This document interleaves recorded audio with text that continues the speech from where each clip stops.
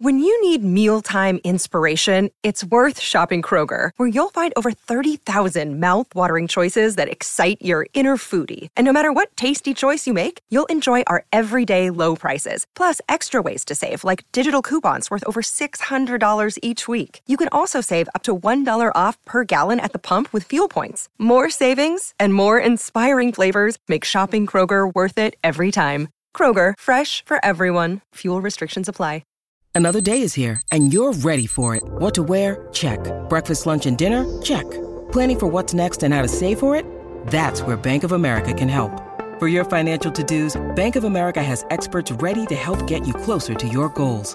Get started at one of our local financial centers or 24/7 in our mobile banking app. Find a location near you at bankofamerica.com/talktous. What would you like the power to do? Mobile banking requires downloading the app and is only available for select devices. Message and data rates may apply. Bank of America N.A., member FDIC. Welcome to the only daily podcast focusing on compliance news of the day. Each morning, start your day with a cup of coffee and Tom Fox, the voice of compliance, to hear about 4 of the top compliance, corruption, or leadership stories you will need to start your day.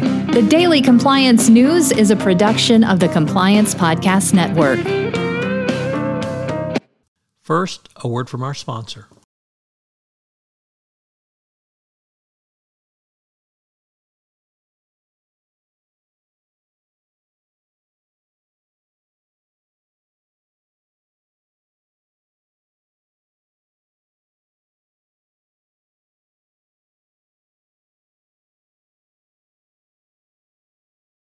The Daily Compliance News for December 2021, the Brain Control Edition.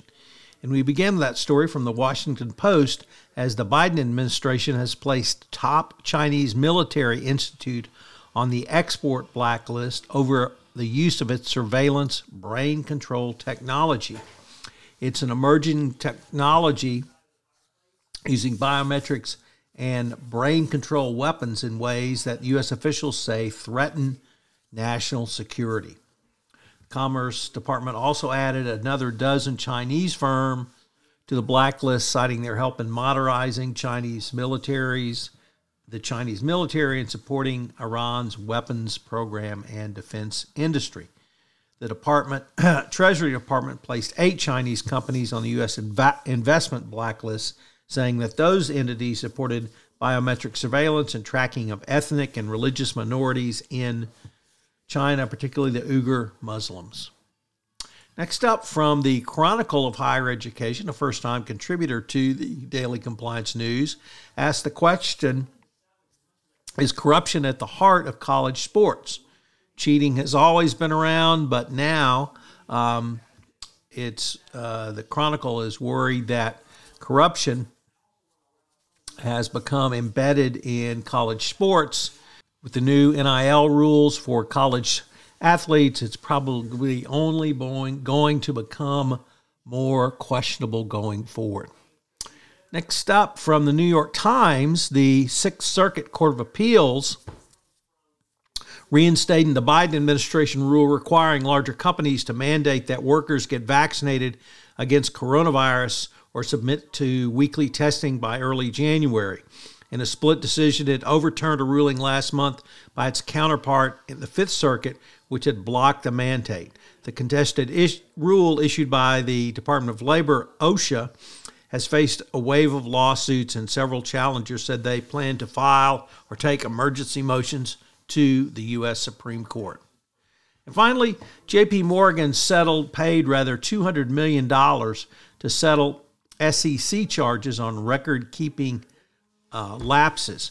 It was around personal mobile devices, messaging apps, and emails, and the SEC and the feds are now probing similar lapses at other financial institutions. J.P. Morgan's broker-dealer subsidiary admitted to the charges and to violating federal securities laws. So a huge fine against J.P. Morgan.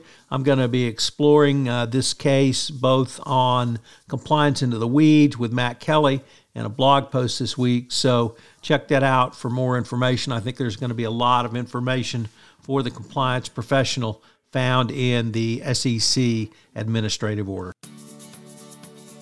The Daily Compliance News is a production of the Compliance Podcast Network and a proud member of C-Suite Radio. Thanks so much for listening. I hope you'll join me again tomorrow.